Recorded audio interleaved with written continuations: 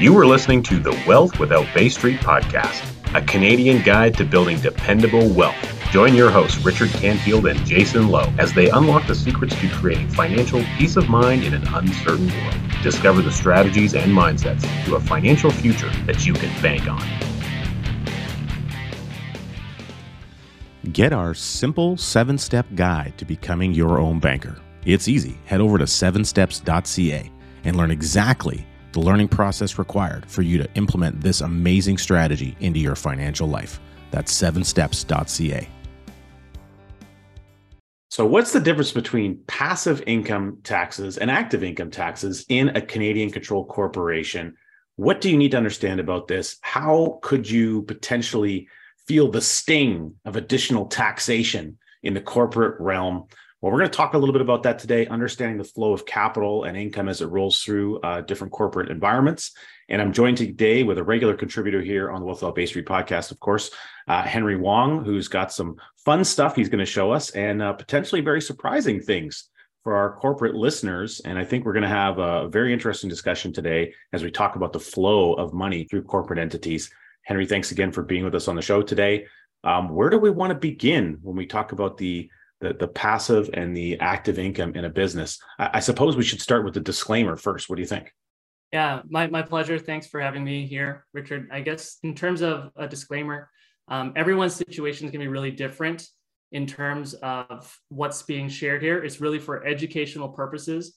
And what I'm kind of going through to talk to and what we're going to talk about together is it's going to be applied on a relatively simplistic perspective just for digestibility and understanding. Ultimately, the details are all in the Income Tax Act and the Income Tax Code that's written inside each of those sections. So it's always important to talk to a specific tax professional on everyone's individual circumstances. There's unfortunately no easy solution to a situation because the Income Tax Act is so thick that there are many exceptions that are available. And that's why it's really important to have a professional look at your individual circumstances, especially in the corporate environment.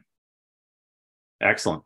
And so with the thinking that we're going to go through from a high level today, Henry, we probably want to start more on the active side to help people understand a little bit about what we're commonly familiar with in the corporate realm on active earned income and how that's taxed slightly differently. And then there was some rule changes a number of years ago that impacted passive income and the definition of what is considered to be passive income in corporate entities. And to be perfectly blunt, the passive income tax rules are not particularly friendly for anyone who's earning income in that format.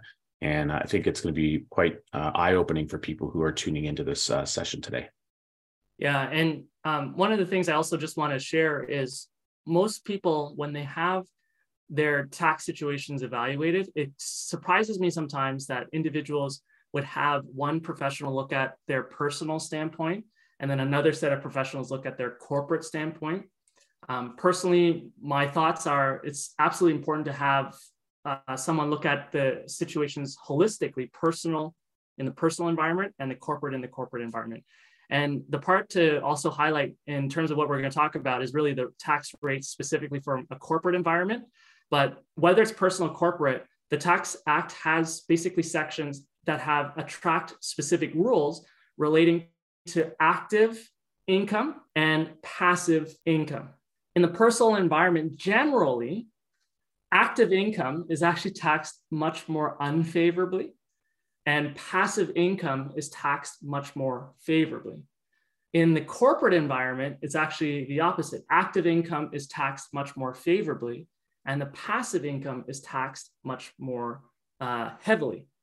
And before we kind of dive into that income and everything like that, let's just look at it from a very general standpoint, which I think most Canadians understand is capital or money coming into you. Now, how each individual or corporation gets capital coming into them is going to be different. If it comes in the form of a T4 salary as a personal, or if it comes in the form of some commissions or some sale of a product or sale of a service, that's a different way. Or if it comes in the form of a dividend. And in the book that we are launching, Keep Taxes Away from Your Wealth, the definition of that income is absolutely very important, because that's going to attract a different set of rules when it comes to taxes. But specifically, we're going to talk about that corporate environment. And the question that most people will rise or kind of ask when it comes to planning for their capital is, well, when should I incorporate? And a very important question to really understand when capital is coming into a corporation is actually when you should bring that capital into the corporation. And the first question you actually have to really understand is, why would you want to bring that capital into the corporation? And what are the benefits of incorporating? The first element that I first want to highlight is, when you incorporate capital, the flow of capital into the corporation, it gives really good reasons to help you defer, not minimize, not exempt. Okay, so defer the taxes in the future.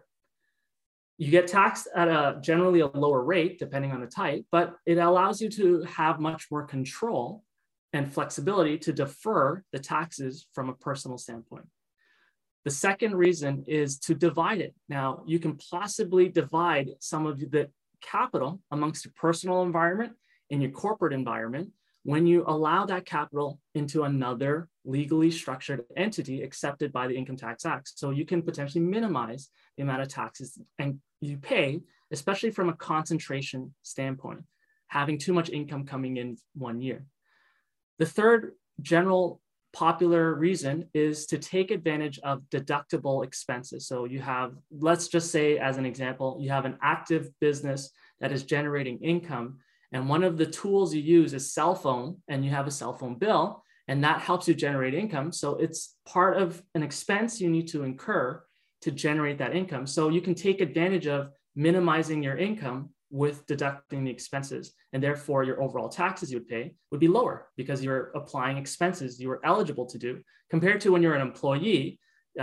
Employees' expenses like a cell phone bill are not eligible deductions when you're earning a T4 income, believe it or not. That's just written in the code. There's other things related to limiting your liability. And then I'm not going to talk too much in terms of details around that, but there's strategic reasons why you have corporations in place to separate the liability from your personal standpoint. And then the last one is called succession planning and wealth transferring. And a lot of the times, a lot of the entities of a business or your activities that you go through are earned and structured inside a corporation, so you can transfer it to your successors. Now, when you transfer it to your children, believe it or not, it actually results in a taxable event. And those situations also have to be planned for in the future. However, the mechanism of a corporation assists that process a lot better. So that's just generally the main reasons why people incorporate. Those are some very good high-level bullets. You covered the huge gamut with that. I think just in that, few kind of paragraphs of understanding on what are the real key advantages, why people seek to transition from a personally income scenario to a corporate income scenario. Many, many different possible advantages there. Again, I say possible because it depends on your unique circumstances and how you're operating in your business structure. And, most businesses in Canada, and certainly even in the United States, they're not these monstrous companies that have 200 employees in them. They're typically maybe a husband and a wife or what have you, a very small family operated business with maybe a few employees, or even just that individual person almost as a contractor. So the bulk of businesses are really just an extension of that individual actively doing whatever work they're doing and now just earning the revenue through that corporate entity. Yeah. And one of the main things that people get attracted to, or what's the most, I'll say, marketed feature of a corporation, is it pays lower taxes. Now, that's not always true. And it's absolutely really important to dive again into the specific circumstances, especially on how you are receiving that capital. And that will actually set some things forward. But before I dive into that perspective too, once you introduce, one really important thing that listeners need to know is once you introduce a corporation, cost and complexity becomes much higher. People have this misconception that I have a corporation, even though it's empty or whatever it is. When I need to file taxes, the tax professional will charge quite a higher amount in terms of professional fees to handle and manage a corporation, because there's actually a set of other responsibilities that people may not be as familiar with. So the professional fees actually go up. But when you introduce a corporation into your wealth building environment, like I mentioned, the professional fees go higher, and that is including the services related to tax filing or compliance. Corporations, if they have a December year end, need to file their taxes by June. They also have other additional requirements like legal. So from director resolutions or meeting minutes, when it comes to, let's say, declaration of bonuses, they have to be documented in a legal document like those. And let's say as your wealth journey becomes or starts increasing, and you are looking to kind of diversify or strategize things in a specific way, then you're going to engage other professionals in a more advisory standpoint, like tax, and also a tax advisor, and also a tax lawyer. So when it comes to the all-encompassing costs, even though they can bring down the burden of taxes that you may pay to the government, some of it will still go in terms of a capital outflow to pay for those services. So you have to look at it on a holistic perspective. And the biggest flaw that I would just kind of first share, at least from an entrepreneurial standpoint, is if you're looking to build a business, before you get legal of creating a corporation, at least start with making sure the business that you are conducting and going through is at least viable. And once you can earn the level that is viable, then you consider structuring the activities in a corporate environment. And this is by no means at all any advice. But if your business is not performing or earning the level of income, it makes no sense to incorporate right away. That's my personal opinion, because you're outflowing capital first without an environment, and you've already engaged professionals and whatever to set it all up. But your business is not even supporting that cost. So it's not there yet. So the first part, just as a general number, not exactly the number, but just, and not advice, when you reach the level of that activity that's earning, that can consistently earn about 100,000, is when you can, in my opinion, think about wanting to incorporate, or at least start the conversation. So that's the first flag point that I wanted to highlight, that before you incorporate, you have to have the sustainable income that that to support the reasons for incorporation. Yeah, and ultimately, it's what it boils down to is you just don't want to put the cart too far before the horse. You want to make sure that, again, business is viable, income is consistent, and that to utilize the benefits of incorporating while also being mindful of the additional costs associated with annual filings and incorporation, you're going to see enough reward essentially for the activity. And so there's a bit of a reasonable metric that you're providing just so people have in their mind's eye about 100,000 as a good starting block for that thinking to take place. Yeah. So now you've reached the stage of wanting to incorporate, and you're going to transition that capital that maybe initially was received personally. You're going to transition it into the corporate legal environment. And again, I'm just speaking on a very general standpoint, but what I wanted to share was a very high level picture of the capital that flows into a corporation. There's actually kind of another way of looking at it. First, it has to be very clear whether it is active business income or passive income. So those are the first layers of categories to understand that source of income. How is it coming, or the definition of that income. The second is, believe it or not, there's actually another structural test, but we're not diving into structures today, but structural test that income has to flow through, and depending on how it's earned. So here, as an example, I'm going to share my screen. So the first part is that capital coming in. Let's just call it business income. As that capital is coming in, we've got to make sure and understand how that capital is labeled. So if it's coming as dividends, as an example, and you want to structure the dividends in the form of a corporation, that may fall into that most likely will fall into the definition of specified investment business. And because of that falling into that definition, it's going to attract a specific set of rules, which is taxed in what I will call now investment income. Now, let's just say you have business income and you are a contractor to one company only. And when you are a contractor to one company only, now there's specific sets of tests that have to come in play. You may be considered a personal service business. Even though you're offering a service to only one company, you may be a personal service business, and you will not get the advantages of a specific tax rate. Now, you may so the first actually test is to make sure you don't fall into either of those categories as a specified investment business or a personal service business. The last category is what everybody usually expects as what they normally hear and want to hear, which is you have a set of activities through sale of product or sale of services. You want to be an active business.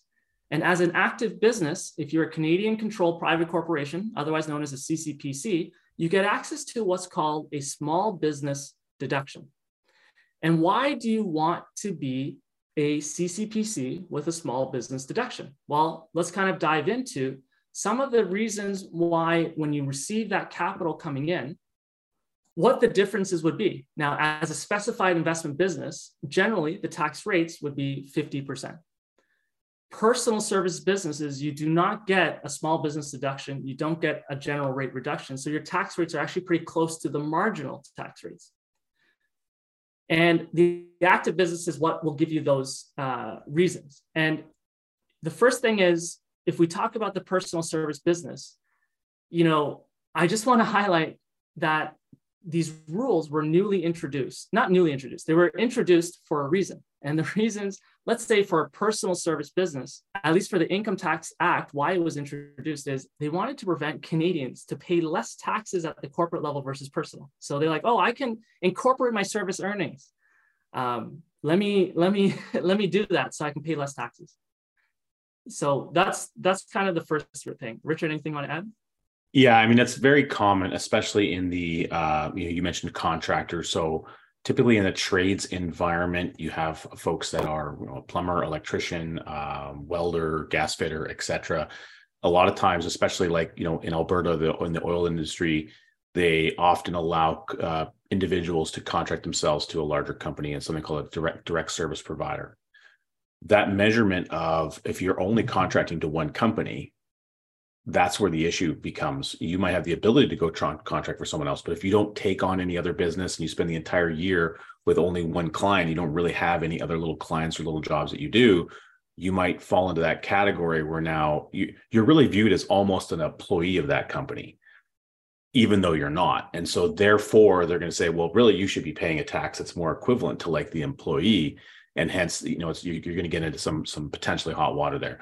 And that's a less understood area, I think. And, maybe some people are fine with it, but there's this scenario with CRA where they have this ability to like go back in time and look at things that happened in the past and then reassess individuals. So something to be very mindful of. Even for myself, I'm a recovering electrician by trade, so I'm familiar with that type of activity and in my past life. And, it was it's a very common practice, especially, again, in an oil field or, commercial contracting type perspective. So you want to make sure that you're serving more than one main client or more than one client period throughout a given tax year, I would think is one of the things you want to be mindful of. Additionally to that, what I would say, Henry, is, the idea behind this is that there's something in the Tax Act that's referred to as general anti-avoidance rules, and so that effectively, it's supposed to mean that regardless how income is generated, at the end of the day, the result should be, after all the smoke clears and all the deductions and different tax rules and different this and different that have been implemented, in theory, an individual taxpayer should end up paying effectively the same amount of tax when it's all said and done. Is that kind of the general premise of what the GAR rules are all about? Well, their definition expands into the taxes you have to pay is fair. That's a very broad definition that leaves them the scope, in my opinion, to allow themselves to challenge the individual citizen on the circumstances of, I don't think your income that you're paying is fair. Sorry, the income tax you're paying is fair. And that will trigger a whole set of actions that gets disputed and challenged in a court environment. And so they also use very general language, like it has to be in the spirit of, again, fairness, or in the spirit of reasonableness. So these are very important pieces of language that they've created a general blanket assessment that if it's not considered fair, it gives them the ability to challenge you on those circumstances. So become your own banker and take back control over your financial life. Hey, is this even possible? You may be asking, can I even do this? Well, you better believe it. In fact, it's easy to get going. So easy that we've put together a free report, 7 simple steps to becoming your own banker. Download it right now. Go to 7steps.ca. That's 7steps.ca. Now let's get back to the episode. It's coincidental that my idea, or perhaps our listeners' idea of what is fair and what the tax authorities' idea of fair may be very different. And so that's where some of the onus on our tax world, at least in Canada, is always on the back of the taxpayer. So it's on you to be able to justify the reasonability of the things that you're doing when it comes to declaration of income, deductions that you're taking, et cetera. So what Henry's about to walk us through, this is all very, these kind of statements are preempting, I think, the discussion that we're walking into. Yeah, and it's also important to know that the Tax Act has gotten so thick and so large comparatively to when it first was enacted in 1917 that you need a stack of professionals to understand and interpret it. And at least the aim of you as a listener going through this is to try to educate and inform you on a simplistic standpoint of the rules, so that you have an ability of an understanding of really how you can, education is always the best tool to defend yourself in circumstances, if anything. And so it's also important to know that way, because generally, if you were to get challenged from a CRA standpoint, they typically may prefer the more higher number. So that's why there's always room to make sure that you are aware of how they've even come up with their assessments for those challenges. But going back to Richard, your point on taxes and the definitions, this is an example where either an electrician or even a professional IT or project manager who also incorporates to work with different companies on a contracting basis, they all have to be evaluated individual to see whether or not they would meet the definitions to incorporate, so that they don't fall into what's called that personal service business. So that was just that one rule there. The other rule that they've introduced to prevent people from incorporating their own individual services to a direct company rather than, in substance, they argue in substance you're an employee, is they want to remove the access from Canadians to business, to getting business deductions. Because if you are a contracted individual or a corporation, you're eligible because you're earning income to deduct expenses on it. Whereas if you're a T4, you are not eligible to. And they didn't want to do that either. So I just kind of want to highlight just the basis of using the personal service business as an example to show that not everyone's an active business. They have to prove that they're an active business. And what the CRA would want is to put someone into the definition of a personal service business.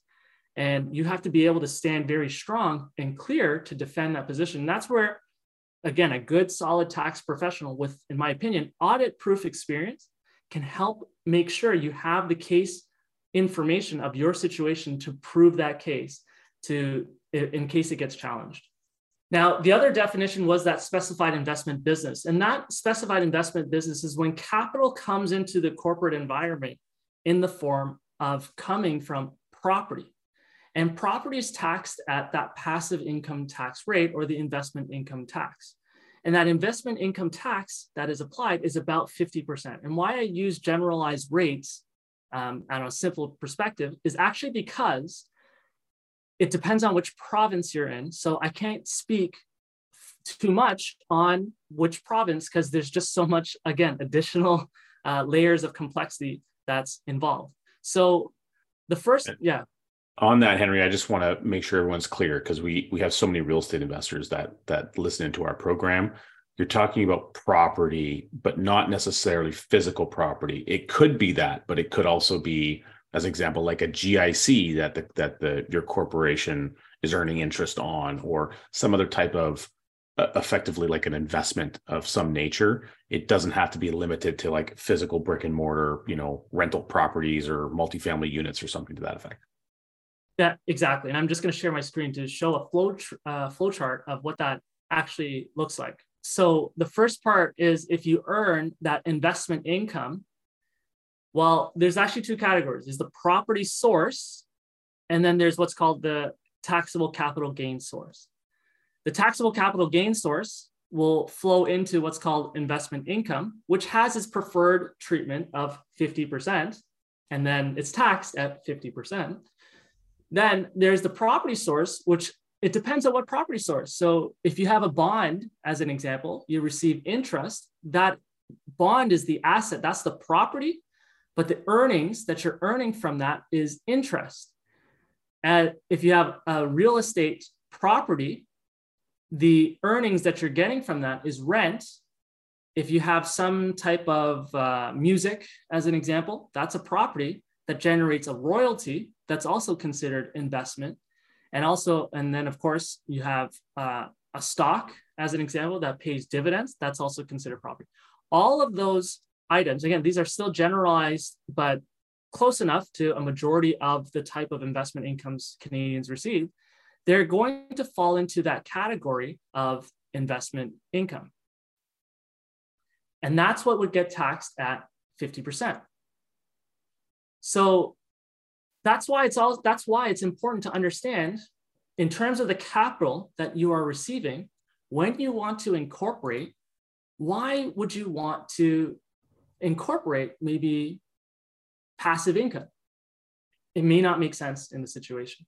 So it doesn't give you access to the lower corporate tax rates. What I want to highlight now is an example. So if I show you an example of how this whole process works through, and I use an example of $100,000, it's just a simple example to illustrate the point. It's just, again, for educational purposes.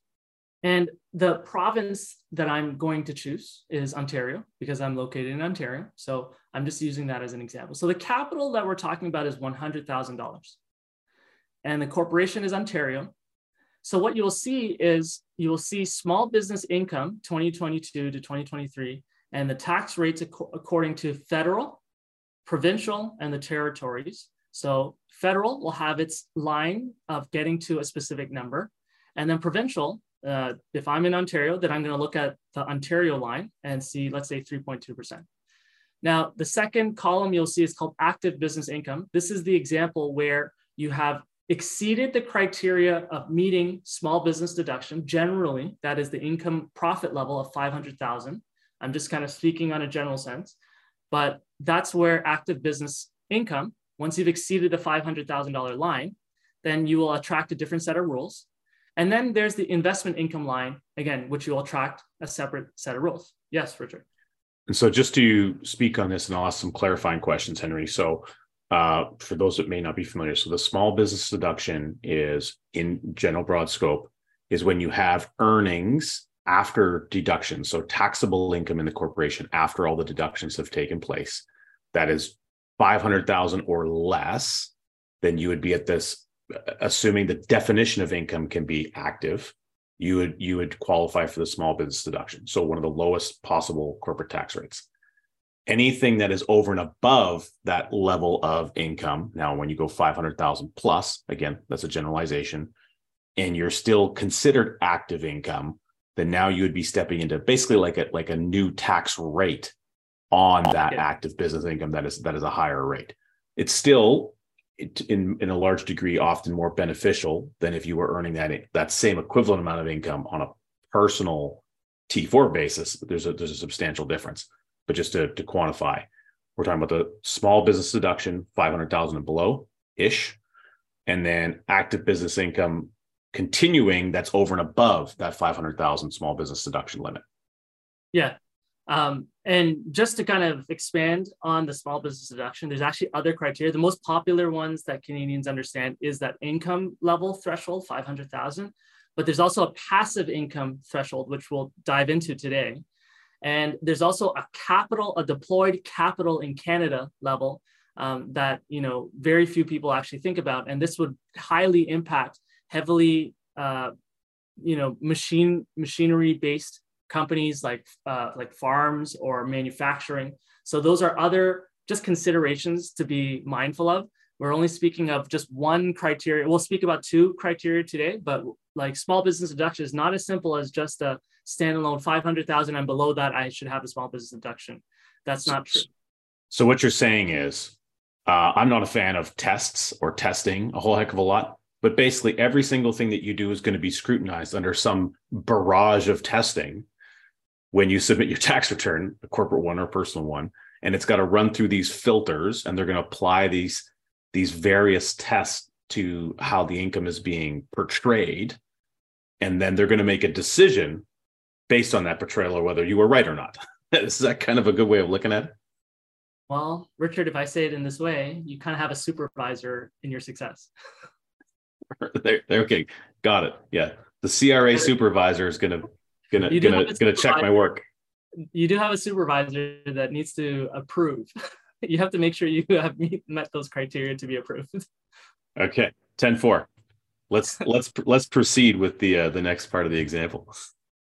So going back to the example that I'm sharing, using the 100,000 as the example in Ontario.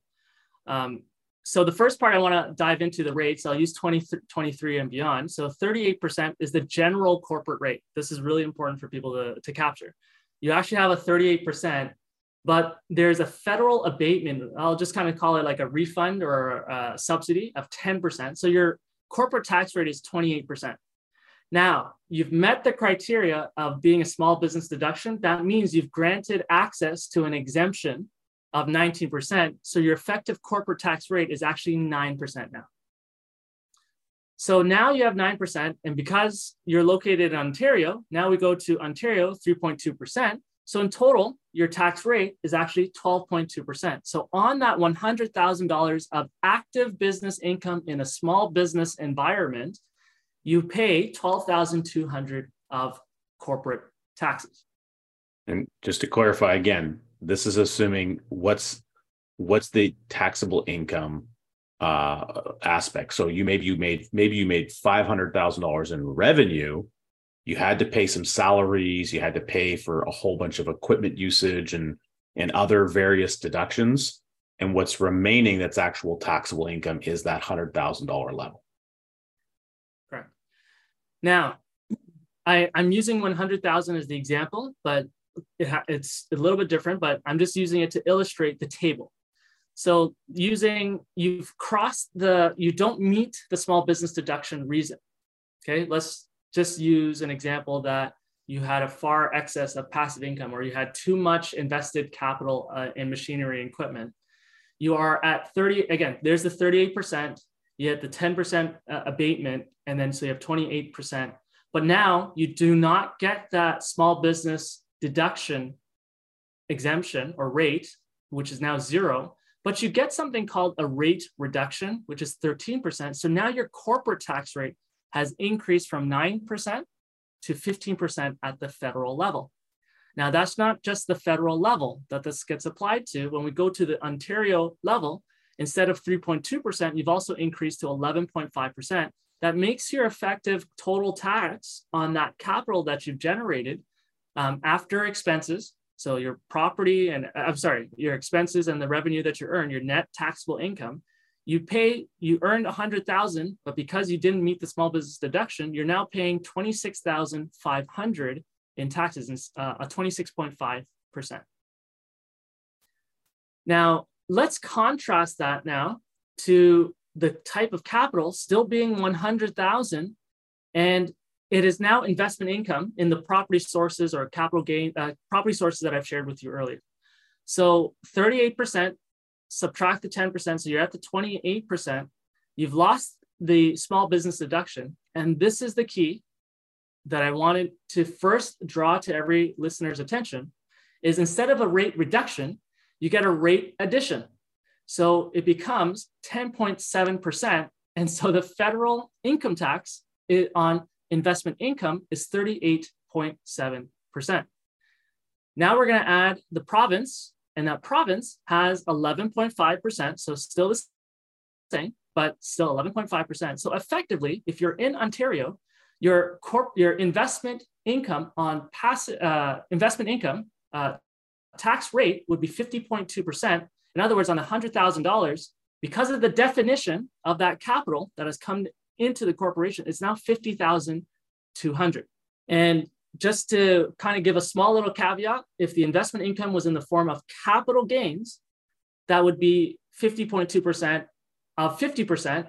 So that would be 25,100. So I wanted to illustrate first how the application of the tax tables, depending on your situation, how you would fall into on applying the $100,000. So just to walk through that a little bit on the investment income side, as an example, you have a real estate investor. After all the taxes, they've got a large portfolio. They've generated $100,000 of rent. That's, again, after all the deductions and everything, they have an additional $100,000 of rent that's now taxable. That would attract that 50%, 50.2% in the province of Ontario tax scenario. So out of that 100,000 of remaining cash flow that's there from this rent roll, 50 grand plus has got to get sent to CRA. They only get to keep 50 in the corporation. Is that a fair assessment? Okay. Yes. Now, if they sold one of those properties, now they're in a capital gain scenario on the sale proceeds. And in that sale proceeds, if they had $100,000 of equity or of gain, not the equity could be more, but of the gain over and above what they paid for the property, that is $100,000. 50% of that they get to keep without taxes because it's tax-free. 50% of the gain, which would be $50,000, is now taxable. And then that would be applied at that investment tax rate, which is why there's a $25,000 tax bill paid. Am I capturing that correctly? Okay. But I think it's important to quantify with something that I think a lot of our listeners are familiar with, especially, again, we have a lot of real estate investors and a lot of people are just familiar with investment real estate to some degree. So that gives you a bit of a broad scope understanding of how these different definitions of income are applied in the corporate realm, corporate structure. And now, hearing all of that, if you're driving in your car listening to us right now, hopefully you've been able to stay on the road and you haven't driven yourself into the ditch because of the surprise on the number of how much taxes are just going to disappear out of your financial life.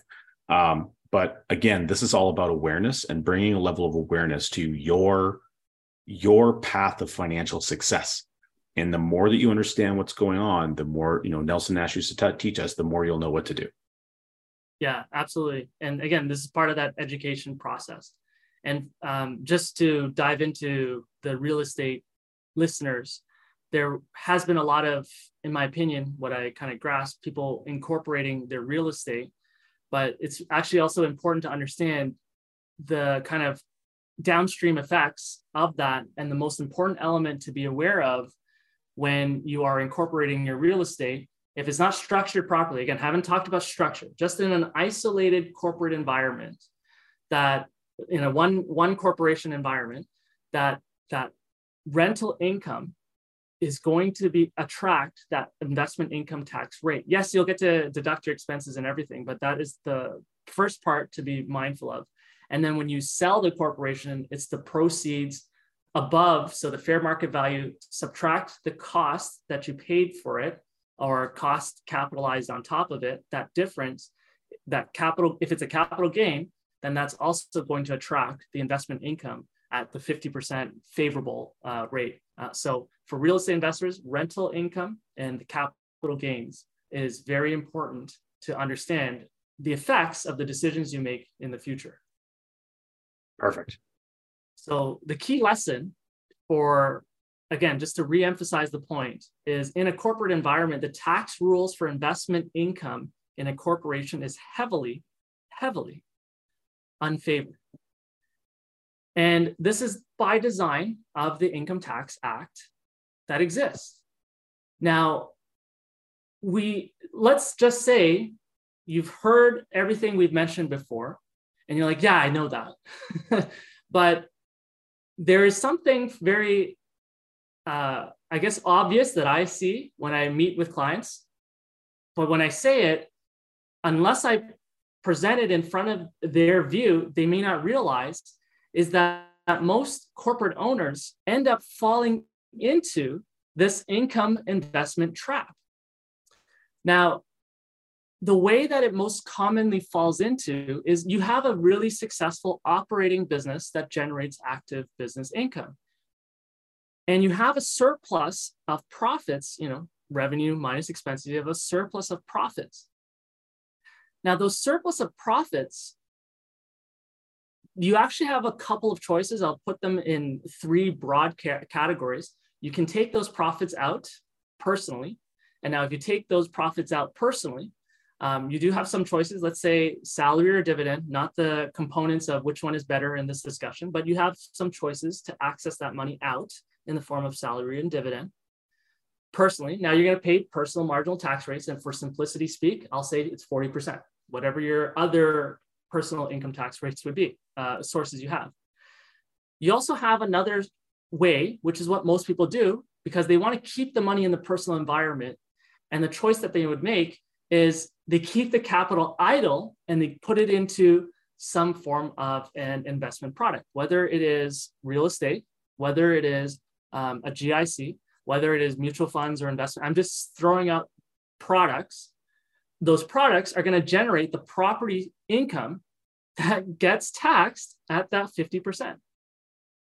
The third option that most business owners may not have as much clarity around is they reinvest it back into the business and they earn and they put it towards inventory, equipment purchases, or paying down debts, as an example. And that is going to attract, usually, it's going to either expand the capacity of generating more profit or do something beneficial for the company in some way. So they're actively reinvesting the business.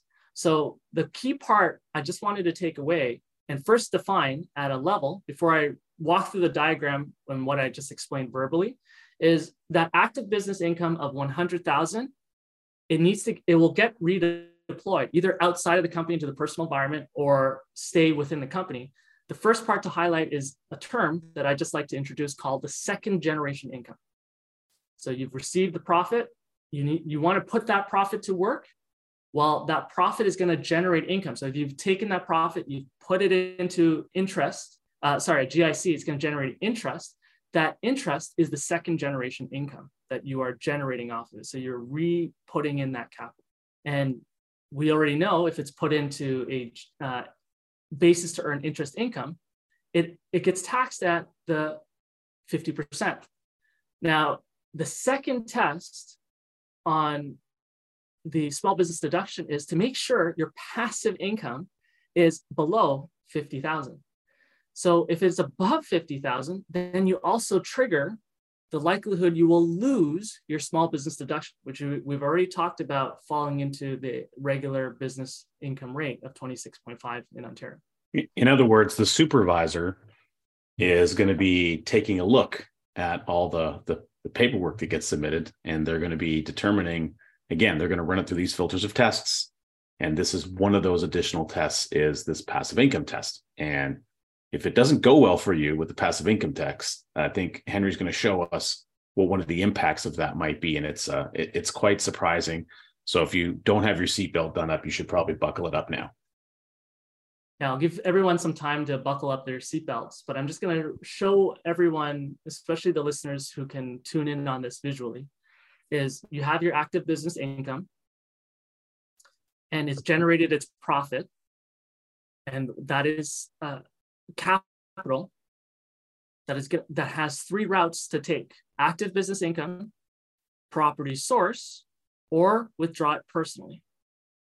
Now, we've already established if you withdraw it personally, it'll get taxed at personal marginal rates.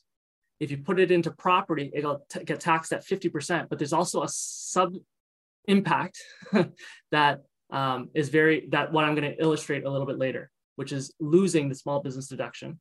And then the third option is redeploying it back into your business, an active business. And you're like, oh yeah, that's obvious. I'm going to put it in the location that is the best return. I believe that everyone believes their business is the best, so they're going to put it back into the business to regenerate more profit. And there's a lot more downstream impacts because a corporation is really good in deferring taxes, but people neglect a plan of getting that capital out. And again, not part of this discussion, but we have recorded a podcast related to deemed disposition for business owners if they don't properly take care of their capital inside the corporation over time. But aside from that, just going back to redeploying it into an active business of inventory, equipment, or debt recapture. Now, the reason why I want to show this visually is in terms of the Income Tax Act, the system that has been designed, you can clearly see biases or is designed intentionally to control your behavior in a way to prioritize putting it back into your business for active business. Again, if you neglect it in the future, there's a very big consequence. And I really encourage you to watch or listen to that podcast. But you can see the other two routes are generally not as favorable. So that is how the system has been designed for the income. So let's walk through a very good example to illustrate what I mean by this. And this is where I really hope you have your seatbelt on. So let's assume you are a corporation that earns business income of $300,000 and you meet the criteria for small business deduction. You have no investment income. So your net business income after taxes or your tax rate is 28% minus that 19% small business deduction plus the 3.2% from Ontario. So your total tax rate is 12.2%. So the net taxes is the 87.8%. So you will retain $263,400 as your earnings after you've paid the CRA in the form of taxes on a corporate perspective. That is with a small business deduction, relatively straightforward. What if you lose the small business deduction? So here's what that would look like. You have $300,000 as business income and you have investment income of $100,000. All right, so now what I want to show is walk through this alternative situation where this business owner has earned an additional investment income into the corporation of that $100,000 and that outcome of it. So if we look at it from this standpoint, that net business income after taxes is $220,500. If we take the 15% from the previous tax table plus the 11.5 from the provincials, 26.5%, the net amount of capital retained is $220,500, which clearly you can see is less than the one previous, which is $263,400 with that small business deduction. That net investment income tax after is $50,000. And this $50,000 is that 50%. And for those of you who don't know, that small business deduction rate in this circumstance is lost because the business owner earned $100,000 in their passive income, which is greater than the $50,000. And that now they've lost small business deduction. This is why they have that higher tax rate.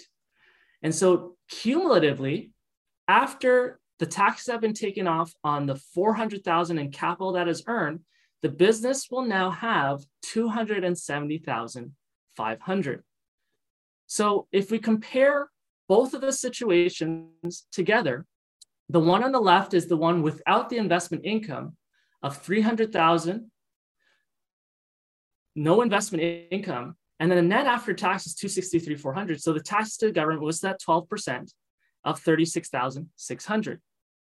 The one on the right is 300,000, investment income 100,000, and net after taxes is 270,500, where the taxes to the government was 129,500. So for an extra 100,000 of investment income, the net gain between the two was a mere 7,000, rounded nice, 7,000. Isn't that insane?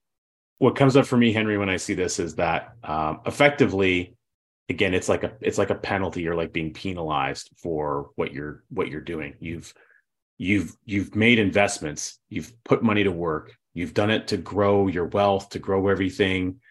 Now, for you're only seeing 7 cents of every dollar in investment income that you earn. So you got $100,000, but you only actually saw a net of 7,000.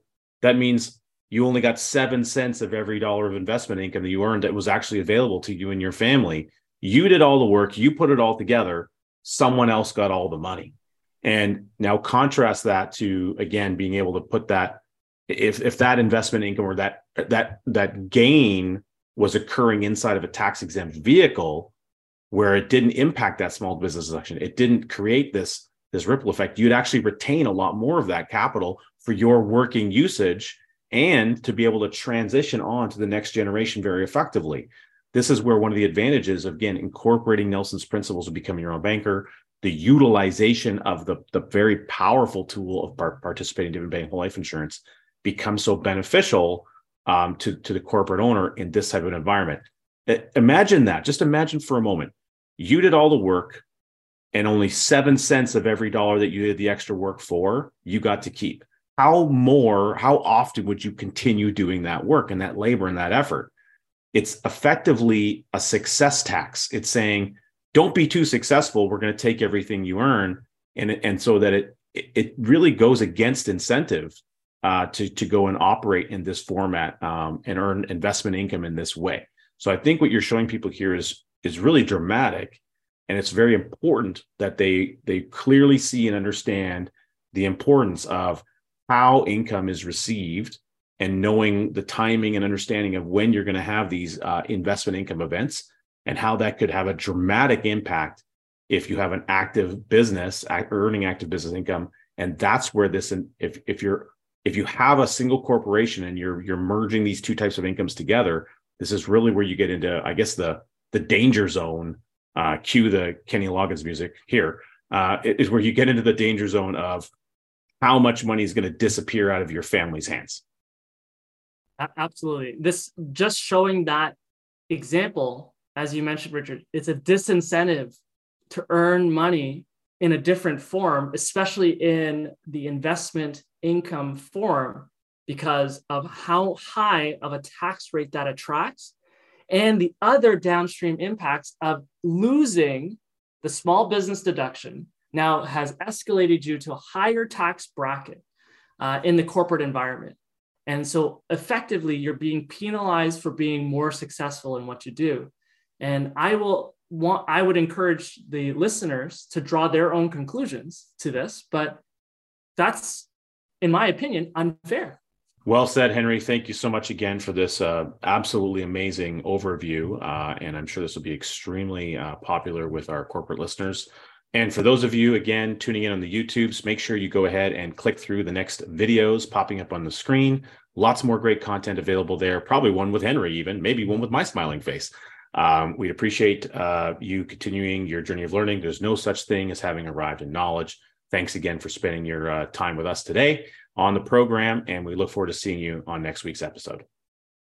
Thanks for listening to the Wealth Without Bay Street podcast, where your wealth matters. Be sure to check out our social media channels for more great content. Hit subscribe on your favorite podcast player and be sure to rate the show. We definitely appreciate it. And don't forget to share this episode with someone you care about. Join us on the next episode where we continue to uncover the financial tools, strategies, and the mindsets that maximize your wealth.